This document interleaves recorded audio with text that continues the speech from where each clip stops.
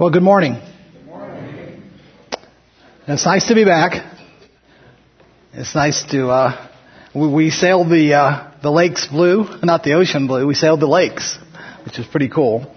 Unfortunately, that cruise is going to be discontinued. I don't know. It was pretty cool. I got to Mike's home territory there.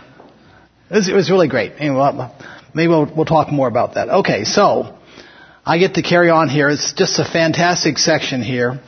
So I'd like to go back and actually review just verse 12 a little bit and then go on to 15 through 17. And so I've labeled this Adam and Christ's contrast, or, Mike had the doctrine of the two men. This idea about comparing what Adam's transgression was about what Christ's gift is kind of goes through the entire section here, 12 through the end of the chapter. Okay, so let's look at how sin entered the world. That's kind of why I labeled 5:12. So I'm going to repeat some things that Mike said. Hopefully it'll be helpful here. So here's verse 12, kind of organized, kind of in 4 sections. And if you could look at remember our brother Hal and his sentence diagramming, that was his great, I can remember the time when Hal came and he said, "Roger, I've learned how to diagram in the Greek. I can diagram God's Word." He was just so pumped up about that, and Mike can attest to that too. And he just said, "Should I show those in the main service? Will that be too much?" And I think maybe it might have been. He did that.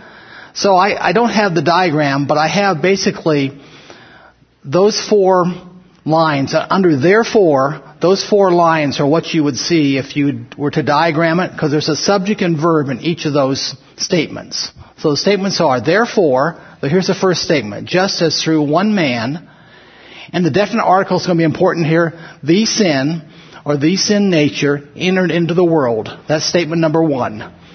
Statement number 2, and death, and you take the verb from statement number 1, and it's by context it applies to death, and it actually is the death entered through the sin.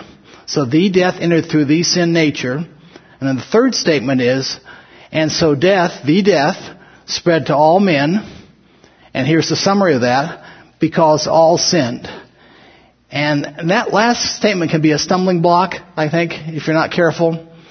But hopefully it's going to open up an understanding of how bad it is. How bad is that one transgression that Adam did in the garden? How bad is that? It's pretty bad. And it's pretty devastating to all of creation. So there really are 3 verbs there. And so let's talk about that a little bit. So there are 3 verbs, entered, spread, and sinned. And they're basically a subject with each of those. The first subject is the sin entered, and then it has the death entered, and then the death spread, and then all sinned. And the question is, who's the all? We'll talk about that shortly. So it's important to kind of see that. The next important thing, well, actually before that, the other important thing is that the verb tense. All the verb tense of those 3 verbs, entered, spread, and sinned, are in what's called the aorist indicative active.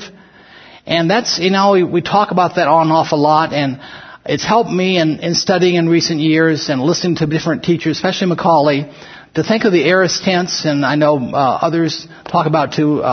Aorist is best thought of as an event. It's an event that happened. And so we're going to see, this is going to talk about an event. This is the event that we read about in chapter 3 of Genesis, the fall of man. And so these verbs tell us about what happened in that event. And they're indicative, means it's reality, it's truthful. And active, we're going to see the subject in each of those 3 cases. But actually the main actor, if you will, is Adam in this whole thing. So Paul is telling us about an event that happened in the life of one man, Adam.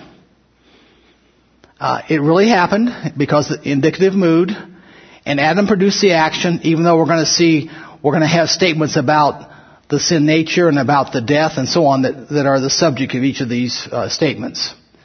So one of the first things is to realize, and we teach it here a lot, that the sin is speaking of Adam's fallen nature or his sin nature. So let's go on to some other observations here about this. So what I've done here, I went through and I said, okay, we have those 4 statements. Can we make them more expansive?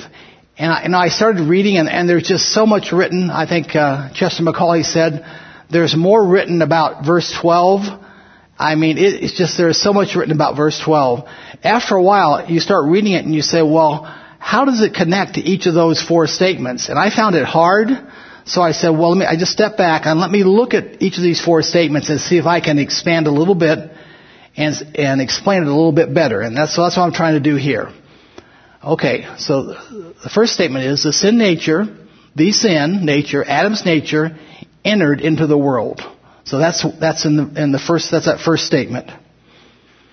This happened through one man, Adam only.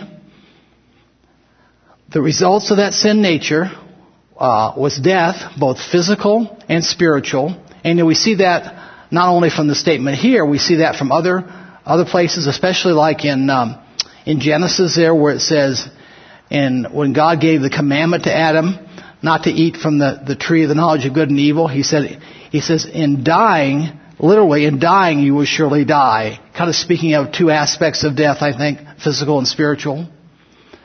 And then we'll see another statement there, I think it's the second statement or third statement. The death also entered through the sin nature. So we have 2 things going on. 2 things entered. We have sin entered the world, the sin nature, and then we have the death entered. 2 things entered into all of mankind, if you will. And then it talks about this spreading effect, I think the third statement. And this death spread to all men, all mankind. And here, and the next statement is really key, and is sometimes not understood or overlooked. Inasmuch, it has that because all sinned, and you think, well, does that mean because I sin each day? Is that proof of that happening? No. What it's saying is, you sinned in Adam when he sinned. And you say, well, wait a minute.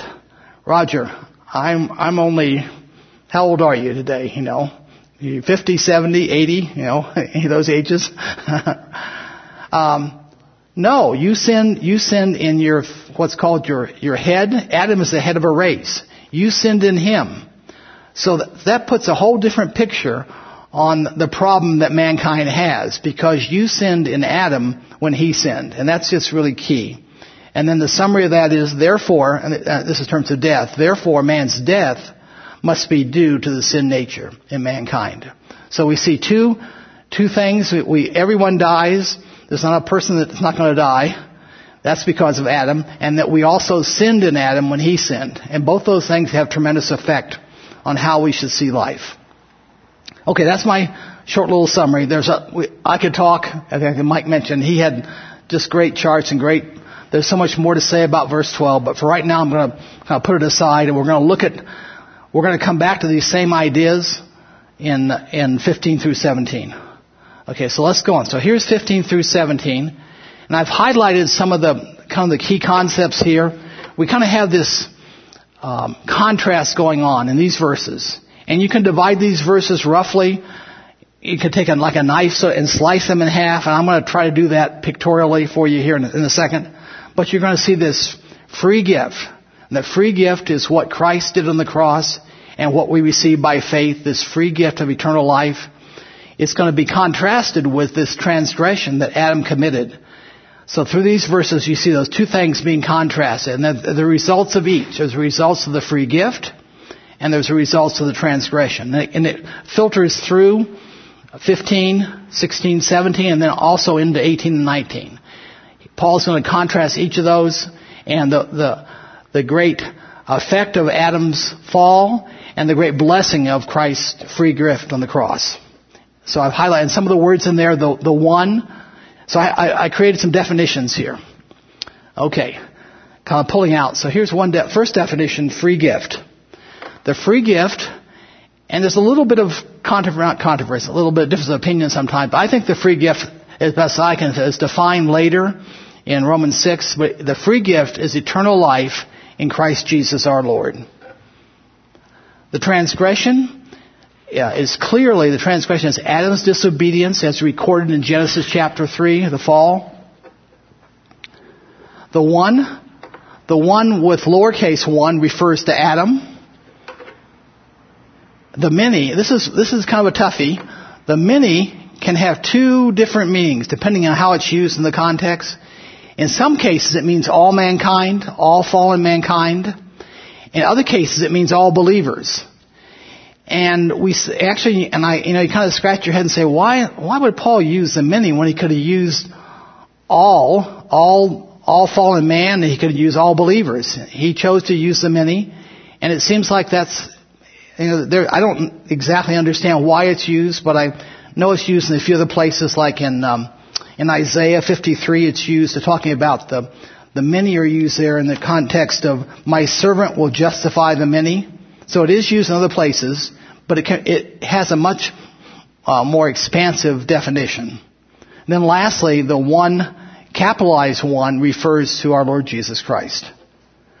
Okay, so now here's my attempt. I'm going to slice and dice here. We're going to slice this verse up into 3 sections. Hopefully it's helpful. If it's not, I'm sorry. Hopefully it's helpful. Let's just go with that. The first part. So in this verse, it's going to make a general statement, a general contrast. Then it's going to talk about the transgression of Adam, and then the blessing of Jesus Christ. So the statement here from verse 15, but the free gift is not like the transgression. And from those definitions, a free gift is eternal life in Christ Jesus, and the transgression is a fall of Adam in Genesis chapter 3. So it's saying they're not alike. The free gift is not like the transgression. So the second part of this, so this is the middle part of the verse, for since by the transgressions of the one, Adam, many died, there's our many, much more did the grace of God and the gift by the grace of one man, Jesus Christ, abound to many.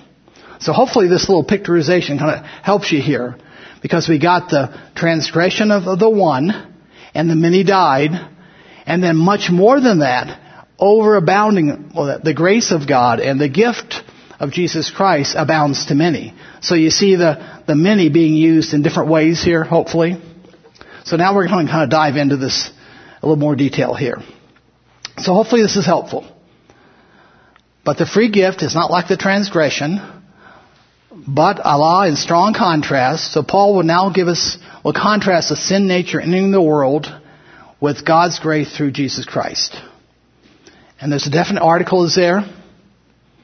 So we have the free gift, and this is charisma, a gift of grace, a gift involving God's grace, from charis, the word for grace. And so here's the definition that I kind of picked up the free gift from. Romans 6:23, for the wages of sin is death, but the free gift of God is eternal life in Christ Jesus our Lord. And you know what and I highlighted in there, the point is eternal life is in a person. It's not just, oh great, I got eternal life. No, eternal life is in a person. It's in the person of our Savior. And you could say it this way, God's grace is displayed by eternal life in our living union with Christ Jesus. We have this living relationship, and we're going to see that so much more in detail as we get farther into chapter 6, this wonderful union we have with our Savior.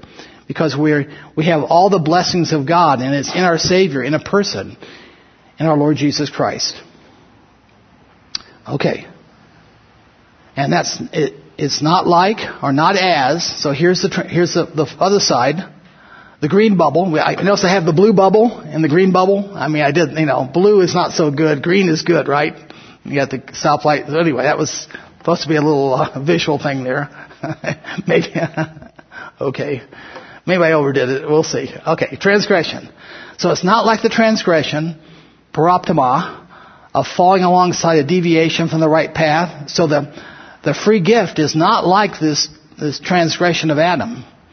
Adam's original sin was a violation of God's will. And God's will was only, we only have just one snapshot of that, it seems like, and that's in Genesis 2:16. I referred to this earlier. So in 2:16, God gives this is His will for Adam. This is His commandment to Adam.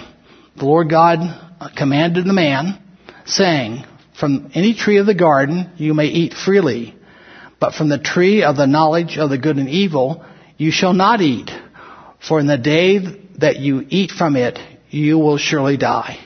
And that's where I kind of picked up with, a better translation of surely die. In dying you will surely die. I think I had that right. Anyway, okay. So the consequences of the transgression. So now we see, he makes that statement. So now we're going to see the consequences of that. The first of consequences, that's the blue bubble. And then we're going to see the green bubble. We're going to see the contrast with the free gift. Okay. For by the transgressions of one, many died. So this refers to, so it's interesting. We're going to see that it's one transgression, one act. And then on the other side, it's many transgressions, many acts. In 16, we're going to see that kind of comparison. But this is one transgression, many died. So the effect was not just on Adam, but on his entire race. So the whole human race transgressed when Adam transgressed. In this case of Adam, the many means, this is from Constable. In this case of Adam, the many means all people. But in the case of Christ, the many means all who have received the benefit of his saving act of faith. Namely, all believers. Okay. All right.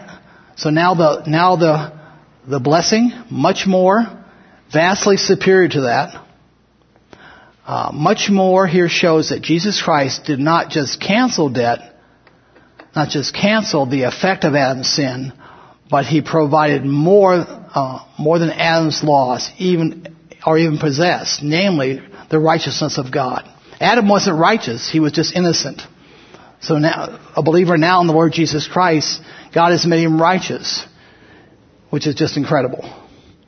So we receive much more than Adam's much more in comparison to Adam.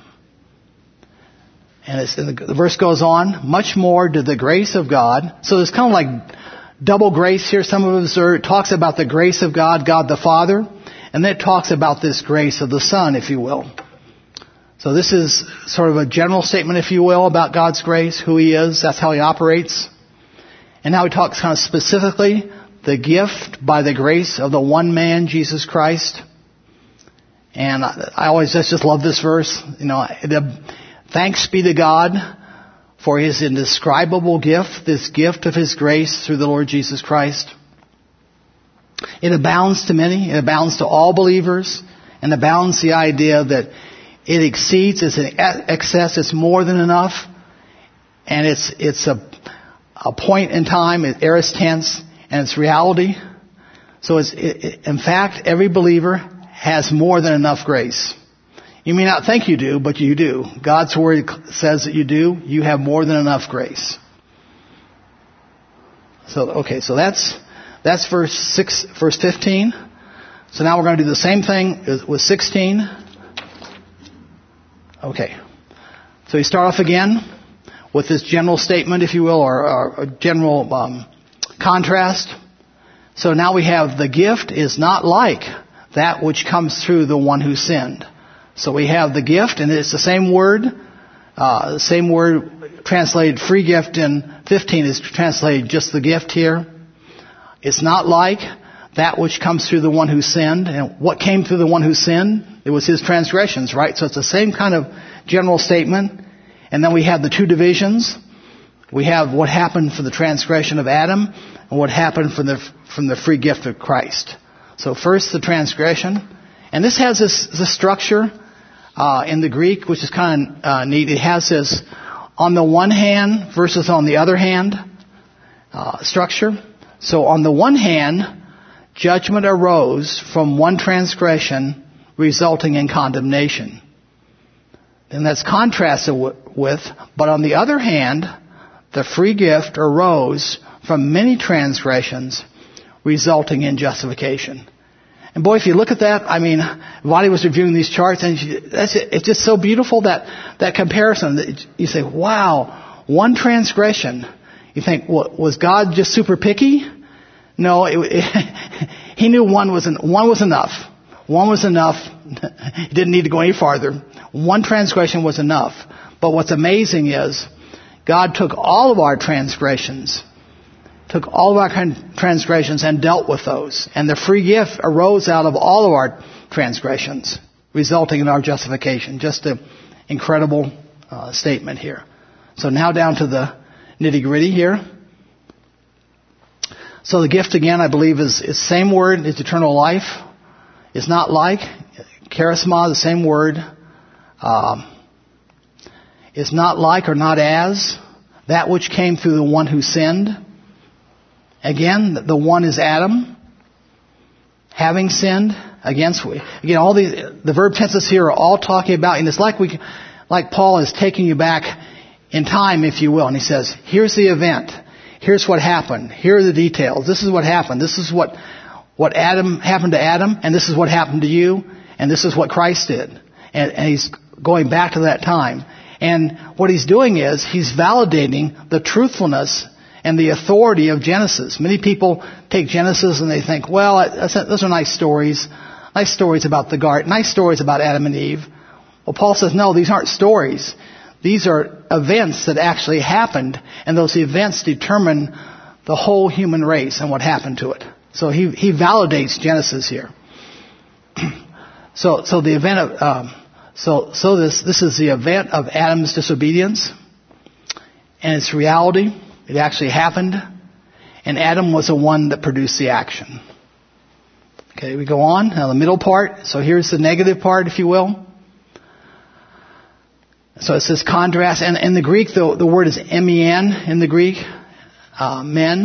That's when you see that in the Greek text, you know what follows is going to be on the one hand, and then you'll see the de, and the other. You know what follows is on the other hand. Judgment arose from Adam's one transgression of Adam. It took only one transgression. Constable kind of picks up on that. In Adam's case, a single sin by a single individual was sufficient to bring condemnation to the whole human race. Okay. All right. And then here's the other side of the coin.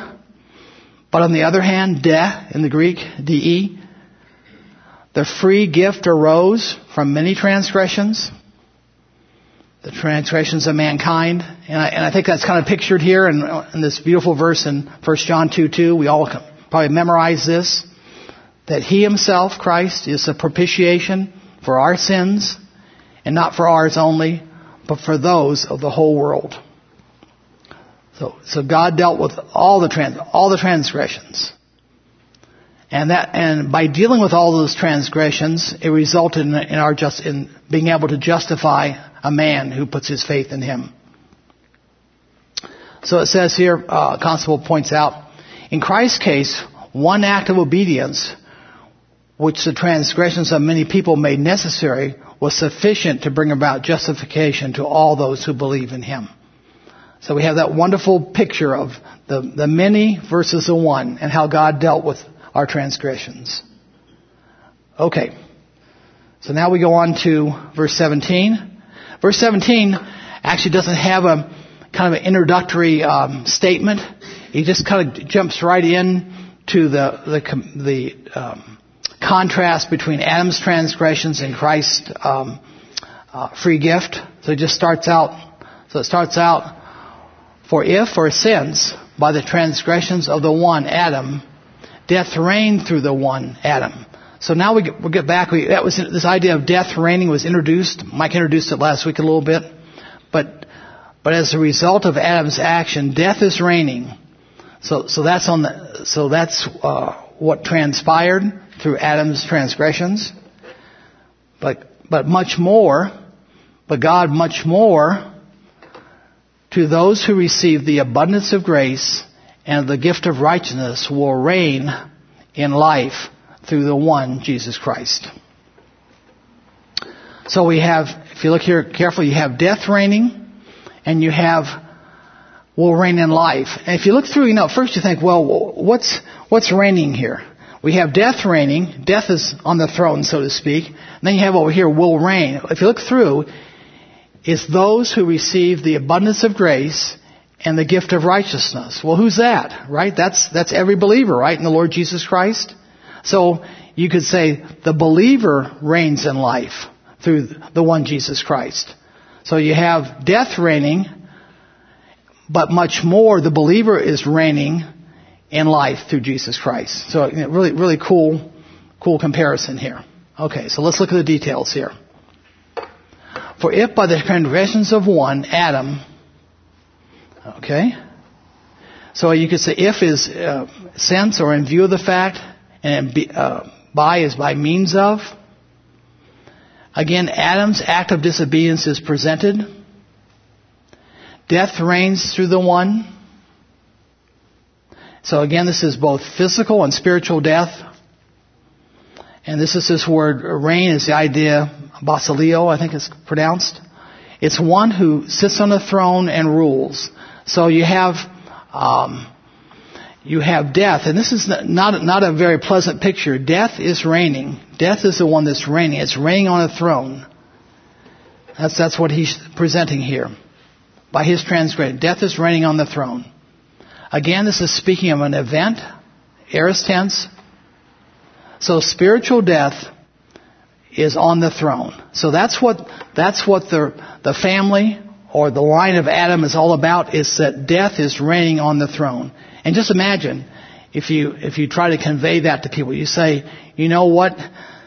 From Adam, death is reigning.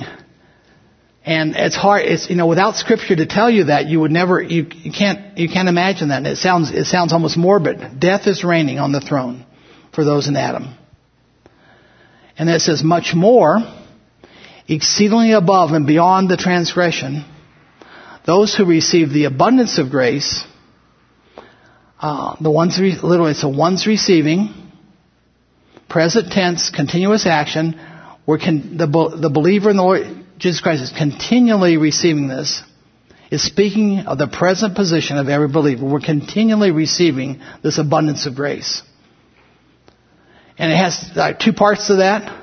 The first part is, it's the abundance of grace. No amount of sin, and this is where the superlatives are just amazing. No amount of sin can overcome grace. You can't out-sin God. And of course we're going to see that's going to be exactly the question we're going to start chapter 6 with. Because Paul's going to address that right off the bat. Because somebody's going to say, well, if that's the case, I'll sin big time. And Paul's going to totally destroy that and say, may it never be. The fact that God's grace has overcome sin and it will continue to overcome sin is not a license for sin. So then 5:20 kind of tells us more about this abounding grace and just the magnitude of that. We're going to cover that part of that maybe next week. The law came in so that the transgressions would increase, but where sin increased, grace abounded all the more.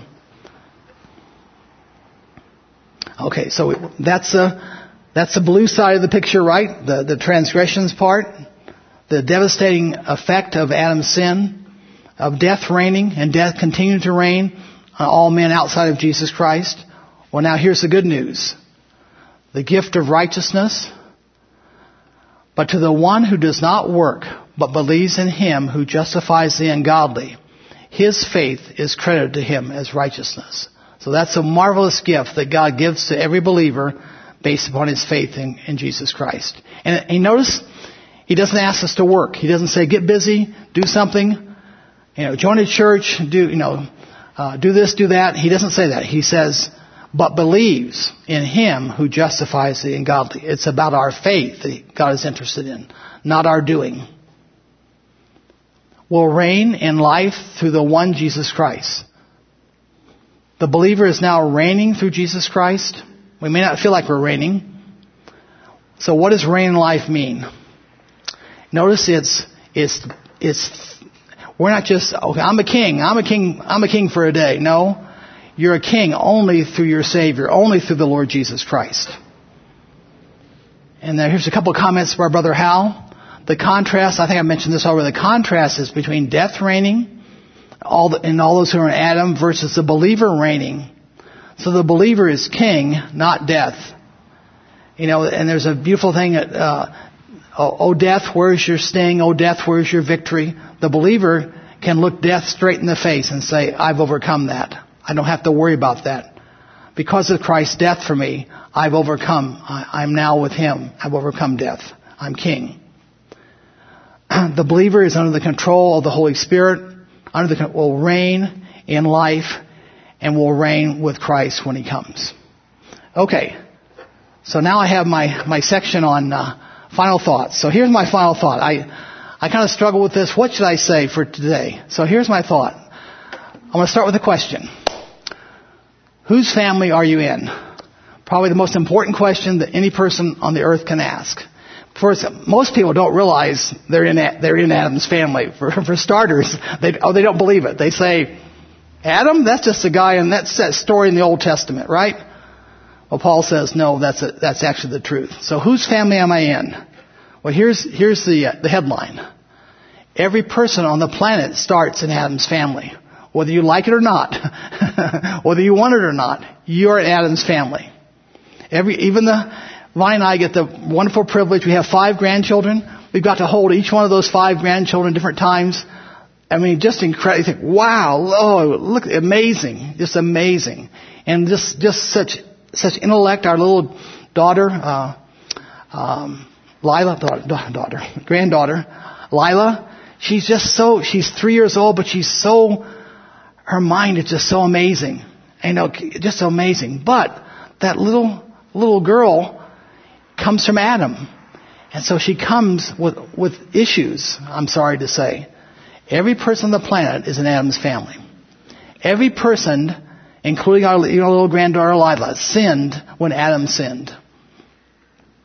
Therefore, every person needs to recognize that his actions, whether good or bad, you might be the best person doing the best things, the most generous, give all your money to the poor, all these things, it counts for nothing. Only God can change your family relationship. Only God can take you from Adam to Christ. There's no other way. You can't say, I'm tired of Adam. I don't like him. I'll follow Christ. I'll do what he did. No, it doesn't. That doesn't work that way. And no matter how much money you give, how good the person you are, you cannot attain that. God has a specific way for people to come to know Him. And only God can change the family relationship. So the question is, what will allow you to change your family from Adam to Christ? So a couple verses occurred to me. First one is, and this just restates what I said, it's by His doing that you're in Christ Jesus. So God has to do it. God has to change you from Adam to Christ. And the second part of that is, what's the most important thing in God's economy to Him? What is the key thing about a relationship with God? It says, without faith, it's impossible to please Him. So faith is the mechanism by which man interfaces with God. And so the question that Scripture shows time and time again, it's faith. It's just not faith in faith's sake. It's faith in a person, in the person of our Lord Jesus Christ, and what's called His work on Calvary, His dying on Calvary. And that's stated very plainly, that Christ, the God-man, died for our sins according to the Scripture, and was buried and rose on the 3rd day. And I think a verse that I don't use often, but I think it's really good. We're going to cover it here in maybe a year or two. Romans 10:9. Often misunderstood, that if you confess, and it's to God, not to men, we'll see that a year from now, or we can talk about it now if you want later on. If you confess with your mouth, that's confession to God, that Jesus Christ is Lord, and don't get hung up on Lordship salvation. He's Lord. Whether you don't have to, He is Lord and He'll always be Lord. And believe in your heart that God raised Him from the dead, you will be saved. It's as simple as that. God operates on the basis of faith. You're in Adam's family. You need to meet with Christ's family. And that's how you do it. Through simple faith in what Christ has done on the cross. So hopefully that's helpful. Hopefully that's encouraging. Maybe there's some that really haven't come to grips with that. Hopefully they will. So let's close. Dear Heavenly Father, we thank you so much. We thank you for your Son, for his marvelous gift of himself on the cross of Calvary. We thank you for our time today in your word. In Christ's name, amen.